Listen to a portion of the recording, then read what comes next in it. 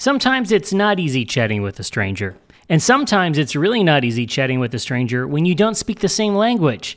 Yet somehow, for thousands of years, even when we didn't have words, humans found a way to communicate and to get our point across. Today's stranger is a great example of why it's important just to take the chance and say hello, even if that's the only word they just might understand. Hi, I'm Matt Hayes, and welcome to episode number 23 of Meet a Stranger. Okay, full disclosure, my Spanish is awful. For the last few years, I have been working on it, but honestly not as hard as I should have. Luckily, when I spent a few weeks in Mexico City, I was able to get by. It was great. During my trip, I started to frequent a food stand in the middle of the Roma Norte neighborhood. I met this lovely woman who had a different menu than all the other stands I saw, mainly because she had chicken, or pollo. Luckily, she spoke a little English, and over the visits that I made, I really enjoyed talking to her, even though there were moments where we had to figure out what we were saying, but we both really enjoyed it and were really able to communicate. So it made me happy that when I approached her about this podcast, she was so kind to agree to be on it. You're going to hear some of the moments where both of us kind of struggled a little bit to communicate, but we made it work. And what's really amazing is that not only did she talk about her life there in Mexico City, but she left a little beach town to return to the city. And what she told me really resonated with me personally. Take a listen. How long have you been had your food stand selling food here in this corner? How long? I was the sale 1 year old. Every day the sale is the chicken or the meat, the taco or tostada is popular.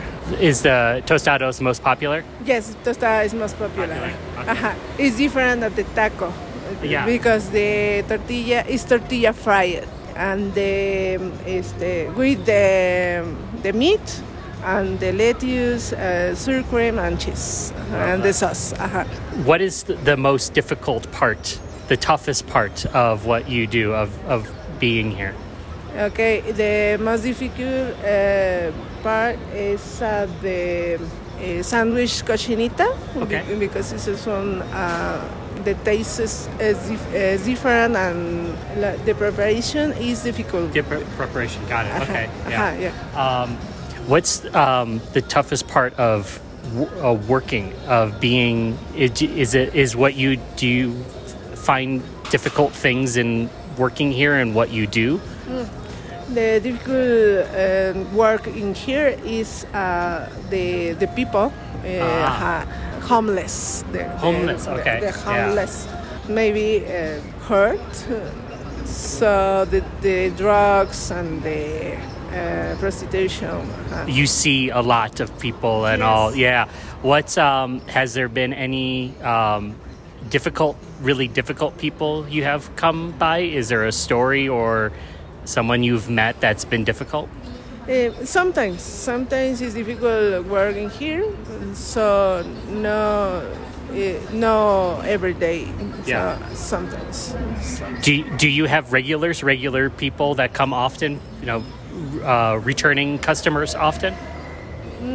Yes. Yeah. Yes, I have the customer. Regularly. See. Yeah. Because my food is different. The normal is tacos or tortas. I sell the different. And I normally don't see pollo often on the menu either, and I love that you have pollo, so that is nice. Yes, so. The popular is el pollo, the chicken, or the cochinita. Yes. So you used to live on the beach before being here, right? Yeah. Do you miss the beach at all? No. I like living in the city. Yeah. Not the beach. Yeah. Why do you love the city? Because it's much money for my business, and the people is más, ¿cómo se dice? Agradable. Opportunity, fun. Yes, fun, and it's most opening your mind. It's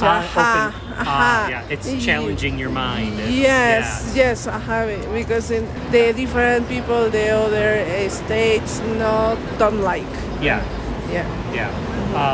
for someone visiting Mexico City, someone new, what would you recommend? What would you suggest to them? The museum, the park, the restaurants. We